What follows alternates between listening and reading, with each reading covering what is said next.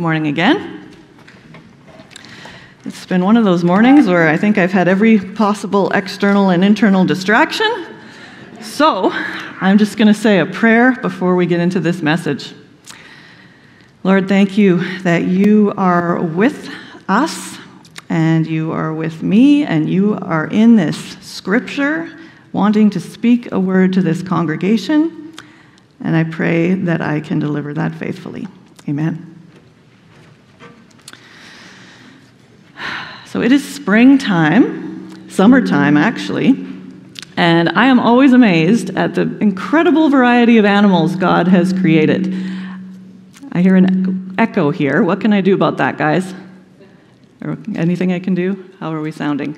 Is that better? Yeah? Okay, yeah, we got this.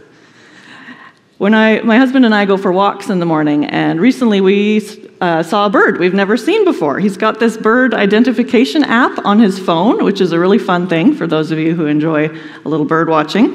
But this morning I'm going to show you a picture of a different kind of animal. And so if we can get that first picture up there, guys. Okay, this is a Nubian ibex.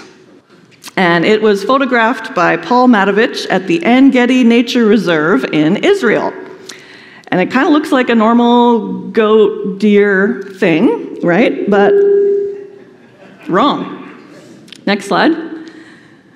These animals can basically walk up the side of cliffs, up and across the cliffs, hanging on by their toenails, so to speak. And of course, their predators, like wolves and bears, can't catch them up there, so it's actually a safe place for them to be. And for most animals, this would be impossible, right? Scaling that kind of a cliff in that way is impossible, but not for the ibex. God created them with this special ability. Can we see the next slide? I'm showing you this because in our scripture reading today, as you've heard, there's a very famous verse about God enabling us to climb up to the heights like a deer. And since the scripture was written in about 600 BC, we don't know exactly what species of deer Habakkuk was referring to. But I like to think it was something like this, which they have in Israel. Something that seemed to defy gravity and that made everyone who saw it think, wow, how does it do that? So I want you to keep that image in mind as we are going to read again from Habakkuk 3 in a moment. If you've been with us over the last 3 weeks since the beginning of June, then you know we've been doing a series through the book of Habakkuk. It's one of the minor prophets of the Old Testament, not minor meaning unimportant, but minor meaning short. It's only 3 chapters long, and so I hope that all of you have read it. Well, in fact, you have over the last month because we've read it for you here in church. And so what we have learned so far from Habakkuk is that when we feel like we're in the dark and we don't understand what is happening in the world, what on earth is God doing, why does he allow certain things to happen, that it is okay to bring our questions and our doubts and even our complaints to God, as Habakkuk did. Habakkuk complains that God isn't doing anything about the violence and injustice that he sees in Israel. And God answers that he is doing something, but it isn't the something that Habakkuk wants. God is going to judge the nation of Israel by means of an even more wicked nation, the Babylonians. So Habakkuk complains again and says, God, this isn't fair, this isn't right, how can you tolerate such wicked people? And then God answers with an oracle of woe against the Babylonians, and he is assuring Habakkuk that their time will come and that they will be repaid for the evil that they have done. And so then Habakkuk prays, as Hannah preached last week, he prays this prayer of submission and faith, and he recounts God's mighty acts of salvation in the past, especially the Exodus from Egypt. And he anticipates that God is going to keep his promises in the future, and his justice will prevail. So now, the end of the book, the conclusion of Habakkuk's prayer in chapter 3, verses 16 to 19. It's in the Bible in the pew in front of you or on your phone Bible app, and of course, we'll put it back on screen for you here. 3, starting at verse 16. I heard, and my heart pounded. My lips quivered at the sound. Decay crept into my bones, and my legs trembled. Yet I will wait patiently, for the day of calamity to come on the nation invading us. Though the fig tree does not bud and there are no grapes on the vines, though the olive crop fails and the fields produce no food, though there are no sheep in the pen and no cattle in the stalls, yet I will rejoice in the Lord. I will be joyful in God, my Savior. The sovereign Lord is my strength. He makes my feet like the feet of a deer. He enables me to tread on the heights. For the director of music on stringed instruments. And as Peter said, this was set to music. The congregation sang it as we just did. People prayed this prayer along with Habakkuk. But this is a really difficult prayer to pray, isn't it? It's kind of like singing I Surrender All. I have a love-hate relationship with that song. It's a wonderful song, but every time that I sing it, I feel a little bit like a fraud because I want to surrender all, but I know I haven't really. There are some things I want to keep, like my family and my job and my home. I would not be happy if God decided that he needed to take those things away. So I've theoretically surrendered them, but I've sort of got one hand on them still, right? You know what I mean. But here, Habakkuk doesn't even have anything to surrender except for his questions and his doubts. He's got nothing. No crops, no livestock, no security, no visible hope for the future. All he has are the stories of miracles God did in the past. And he has God's word that justice is sometime going to be done in the future, eventually. And somehow, that's enough for Habakkuk to not just endure in his circumstances, but actually rejoice in them. He's joyful in this situation. He's joyful even though he has nothing, and he knows that even worse circumstances are coming. How? How is he doing this? It seems impossible, like that ibex I showed you standing on the side of the cliff. And so I want to learn from Habakkuk how he moved from the attitude he had in chapter 1 to the attitude he has here in chapter 3, even though nothing about his situation has changed. All the circumstances are the same. There's still evil and injustice being done all around him. His nation is still going to be destroyed for their sin, and he himself could be killed in that invasion. We don't know. God gives him no guarantee of personal protection. But somehow, he's moved from being frustrated and doubting God to rejoicing in God. And one Bible commentator says this: his circumstances hadn't changed, but he had changed. And now he was walking by faith instead of sight. He was living by promises, not explanations. How, though, right? How does he do this? How do we do this? Thankfully, these few verses at the end of Habakkuk tell us 3 specific things that Habakkuk did. 3 ways that he responded after God answered his questions. And I think if we look a little more closely at his actions, then we'll be able to see how it was that Habakkuk was transformed. So the first thing that Habakkuk did in verse 16 is that he heard. Now, I don't just mean that, the words, affected his brain and he heard them, but he accepted them. He believed. He listened, right? We might tell our kids that, they've heard us, but they haven't listened. Like that, okay? He heard God. And verse 16 says, I heard and my heart pounded, my lips quivered at the sound, decay crept into my bones and my legs trembled. So this doesn't sound like a very pleasant process. Hearing from God, listening to God, and accepting his words are not always easy things to do.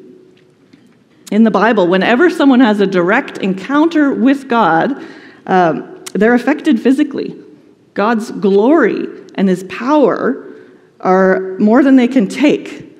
So in the Old Testament, we see Moses and Joshua and Isaiah and Daniel, many of the prophets who encounter God. They fall down or they tremble or they lose their strength for days.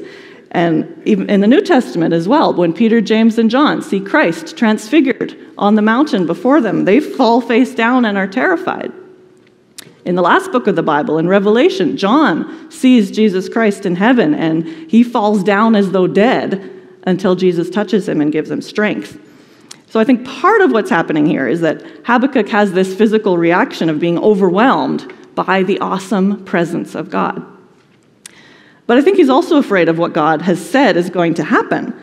He believes God's word, that judgment is coming, and that his people are going to be attacked by a ruthless army, and most of them will not survive. So he hears and he accepts that message, and it's scary. I wouldn't want to be told to expect a brutal attack on White Rock, and most of the people in the city are going to die. I would have some anxiety and a few sleepless nights after that, wouldn't you? And so I admire Habakkuk for his strength and for his humility and his sincerity and his vulnerability here. Because a lot of us have questions about why God is doing what he's doing in the world. A lot of us wonder what is up. But rarely do we actually come to God with those questions and sincerely seek an answer and try and listen to what he might say. Rather, we brood over our questions. We wallow in our self-pity, or we get cynical and bitter against God because we can't see any good. We stop trusting him, or we might just stuff our questions down and ignore them because we don't think we'll get an answer anyways. But Habakkuk was humble enough to admit God might have a plan and might be doing something that he couldn't understand. And so he sincerely asked him about it with an open mind to hear whatever God would say. And when God explained the plan, he accepted it, even though it meant hardship and pain for him personally. So I think to move from this place of doubt, where he was in chapter 1, to this place of rejoicing at the end of the book, we've got to open our ears to be willing to hear from God. Bring those questions to God. Humbly listen to God's answer through the scriptures. Accept what God says. And that's the first thing Habakkuk did. He heard God. And the second thing is that he waited. Patience is a virtue, we say. It's true. He said in verse 16, the second part, "Yet I will wait patiently for the day of calamity to come on the nation invading us." So he's basically saying, even though God's plan is scary, even though it's not what I wanted or prayed for, I'm going to wait quietly because he says justice will come. I'm not going to complain and question him anymore. I'm going to choose to trust him. Faith can't be separated from waiting. We're all waiting for God's promises in some way or another to be fulfilled. Every time we pray the Lord's Prayer, "Thy kingdom come, thy will be done," well, we acknowledge we're waiting for something, right? His kingdom has begun, and it's not yet been fully realized. His will is being done in some ways, but it's also being resisted by many forces. And so we've not yet experienced all that God has promised us, and we can be angsty and frustrated about that, or we can choose, like Habakkuk, to wait patiently and see what God will do. In Hebrews 11, this great chapter on faith, it says, "Now faith is confidence in what we hope for and assurance about what we do not see." So faith is waiting for God with confidence in him. And then in Hebrews 11, it goes on and it lists a whole bunch of people who did this, who had faith, some of these who did mighty miracles and had great successes, and others who were martyred and who suffered. And at the end of the chapter, after listing all these great heroes of faith, it says, "These were all commended for their faith, yet none of them received what had been promised, since God had planned something better for us, so that only together with us would they be made perfect.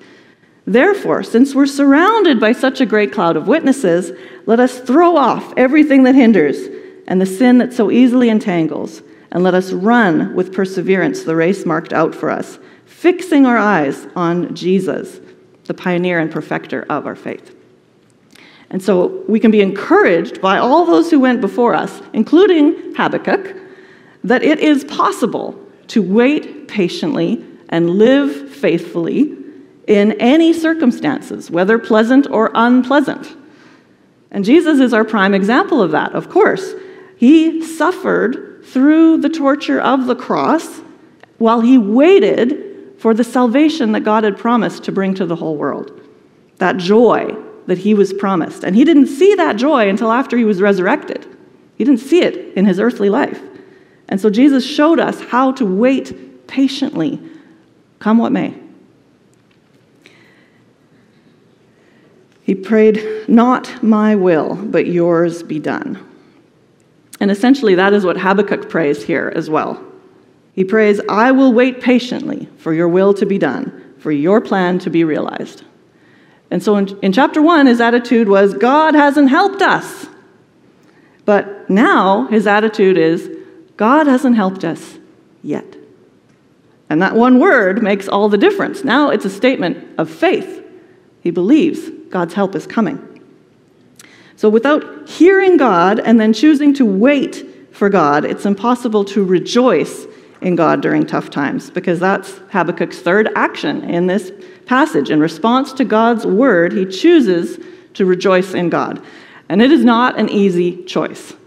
His circumstances do not give him any reason for rejoicing, right? We've read it a couple of times. No figs, no grapes, no olives. The fields have no crops. There's no sheep. There's no cattle. We've got no food. But I will rejoice in the Lord. I will be joyful in God, my Savior. So Habakkuk's saying, even if we starve, I will rejoice. And do you hear that iron in his voice, right? He is telling himself as much as he's telling us and the congregation who sang this, I will be joyful in God, my Savior. And this is a true conviction. He's not going to let anything shake his trust and his joy in the Lord. And this is just amazing to me. I'm baffled, right? How can he call God his Savior when God hasn't saved him? God hasn't fixed his situation, and in fact, he's going to make it worse. And a few times in Scripture, we find mind-boggling statements of faith like this, where people choose to trust God whether he helps them or he doesn't. They're like that Nubian ibex, hanging off the side of the cliff, living by faith in ways that seem impossible to me, to the rest of us, to many of us. And we've already noted that most famous one, when Jesus said, not my will, but yours be done. Even if I'm crucified, I trust you, God. But then there's Shadrach, Meshach, and Abednego in Daniel 3. They're threatened with death if they don't worship an idol. And they say, if we're thrown into the blazing furnace, the God we serve is able to deliver us from it, and he will deliver us from your majesty's hand. But even if he does not, we want you to know, Majesty, that we will not serve your gods. So even if we burn to death, we will not betray God. We will trust him. And then there's Job. Job lost everything, his children, his livelihood, his health, his relationships. And he says about God, though he slay me, yet will I hope in him. Even if I die in pain with nothing, he's my hope. This is some kind of faith. This is unbelievable faith, and some might call it ridiculous faith. Job's wife did. Job's wife said in Job 2, verses 9 and 10, his wife said to him, are you still maintaining your integrity? Curse God and die. And he replied, you're talking like a foolish woman. Shall we accept good from God and not trouble? Well, most of us say yes. That's exactly what we say. When we're blessed, we thank God, we give him praise, we rejoice. And when we're suffering, we question God. We ask why. We ask him to fix it. And if he doesn't, we think he isn't good, or maybe he doesn't exist at all.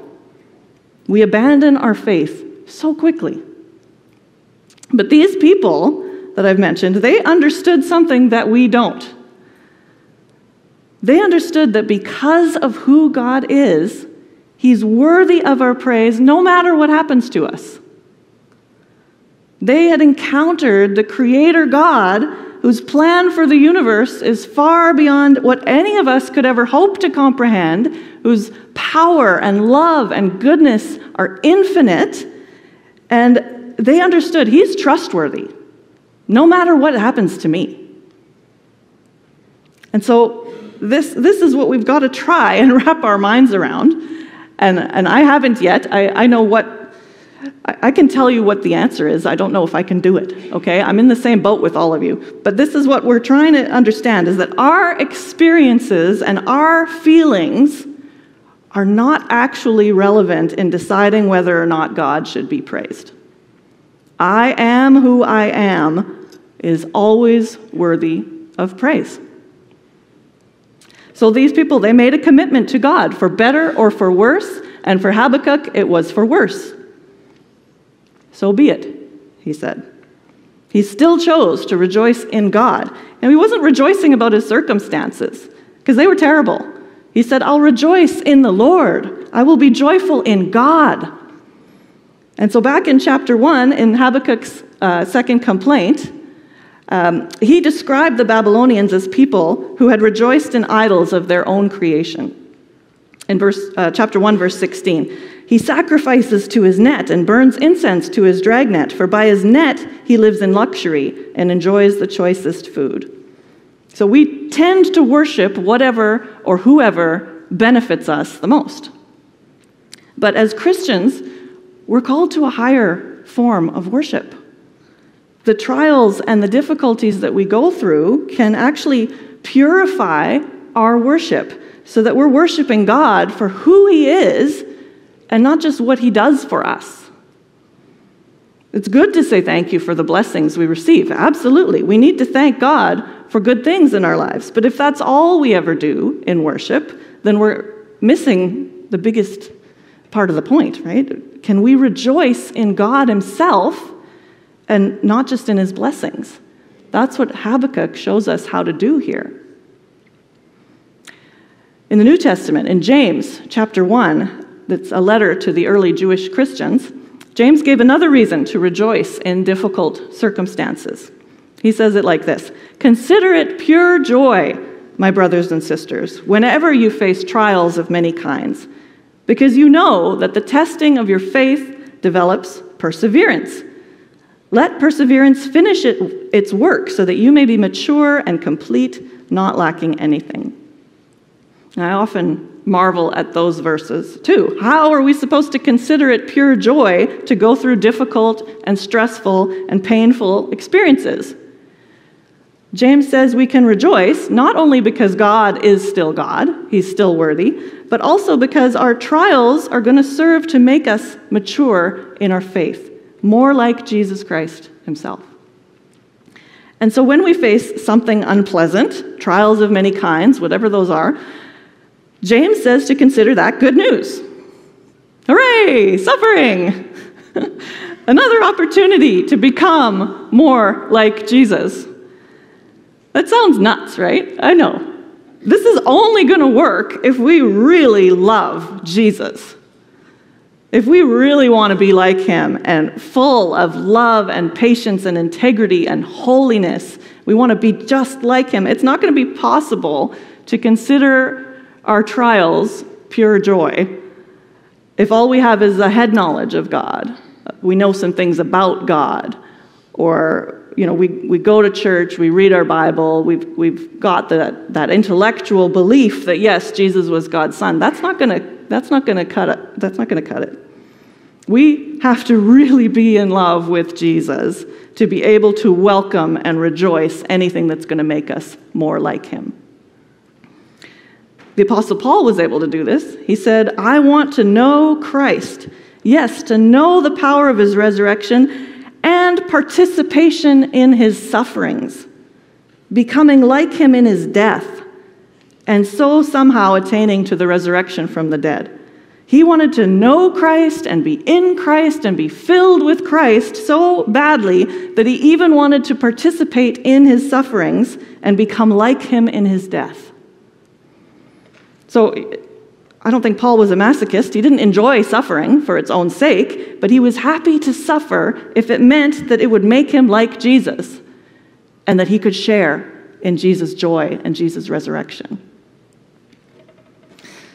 So, wow. I cannot tell you, honestly, that I want that yet. But I want to want that kind of faith. I'm down in the valley looking up at the Nubian ibex on the cliffs and saying, I need that kind of faith. That's the kind of faith that's the goal for all of us. But God has to do that work in us. And we've got to ask him for it. The last verse of Habakkuk says, "The sovereign Lord is my strength. He makes my feet like the feet of a deer. He enables me to tread on the heights." And did you know King David said nearly the same thing in Psalm 18? "It is God who arms me with strength and keeps my way secure. He makes my feet like the feet of a deer. He causes me to stand on the heights." So we're never going to muster up this kind of faith on our own, the kind that rejoices in God even when everything hurts, the kind that can see the light of God's glory with our eyes of faith even when everything around us is dark. God has to make us like that. He's got to enable us, to cause us to stand on the heights, and it will probably take some pain in our lives for him to accomplish that. But don't you think the view from there is going to be awesome? Imagine what we're missing out on down here in the valley of tired, weak faith. So the book of Habakkuk, it's not really about Habakkuk, it's about God. It's the story of how God moved someone from this valley of doubt and complaining to the heights of faith. And all Habakkuk did was respond to God's actions. He heard, and he waited, and he chose joy. And so you may feel like it's impossible, I may feel like it's impossible to have the kind of faith that he had, but with God, nothing is impossible. And so I'd like to end with a story that's going to lead us into our closing song. In June of 2017, the Tabernacle Choir performed the hymn, "It Is Well With My Soul," and there was an introduction by Lloyd Newell, and he told the story of how and when this hymn was written. And I think this fits perfectly with our message today. Horatio Spafford was the author of the hymn, "It Is Well," and he's another Nubian ibex up on those heights of faith that he can inspire us. So here's the story as told by Mr. Newell. Horatio Spafford knew something about life's unexpected challenges. He was a successful attorney and real estate investor who lost a fortune in the Great Chicago Fire of 1871. Around the same time, his beloved 4-year-old son died of scarlet fever. Thinking a vacation would do his family some good, he sent his wife and 4 daughters on a trip to England, planning to join them after he finished some pressing business at home. However, while crossing the Atlantic Ocean, the ship was involved in a terrible collision and sank. More than 200 people lost their lives, including all 4 of Horatio Spafford's precious daughters. His wife, Anna, survived the tragedy. Upon arriving in England, she sent a telegram to her husband that began, "Saved alone, what shall I do?" Horatio immediately set sail for England, and at one point during the voyage, the captain of the ship, aware of the tragedy that had struck the Spafford family, summoned Horatio to tell him that they were now passing over the very spot where the shipwreck had occurred. As Horatio thought about his daughters, words of comfort and hope filled his heart and mind. He wrote them down, and they have since become a well-beloved hymn. "When peace like a river attendeth my way, when sorrows like sea billows roll, whatever my lot, thou hast taught me to say, it is well with my soul." So Mr. Spafford learned that whatever happens to us, it is well with our souls if we know Christ. Even in that darkest night, we can praise God. Isaiah 50, verse 10. "Who among you fears the Lord and obeys the word of his servant? But the one who walks in the dark, who has no light, trust in the name of the Lord and rely on their God." Heavenly Father, it's a bit scary to ask you for this kind of faith, knowing what it might take for us to get there. But Lord, we believe that you love us and that you only have our ultimate good in mind. We don't know what's good for us. We really don't. Help us to put ourselves in your hands, to surrender everything to you, to be willing to praise you even when things are hard, to see, Lord, with our eyes of faith, that you are working out your plan for the world and your plan for each one of us, and that we can trust you. Help us to see in the dark, Lord, the way you enabled Habakkuk to do, and Mr. Spafford, and Daniel, and Shadrach, Meshach, and Abednego, and Job, and Jesus. Make us more like Jesus, Lord. Amen.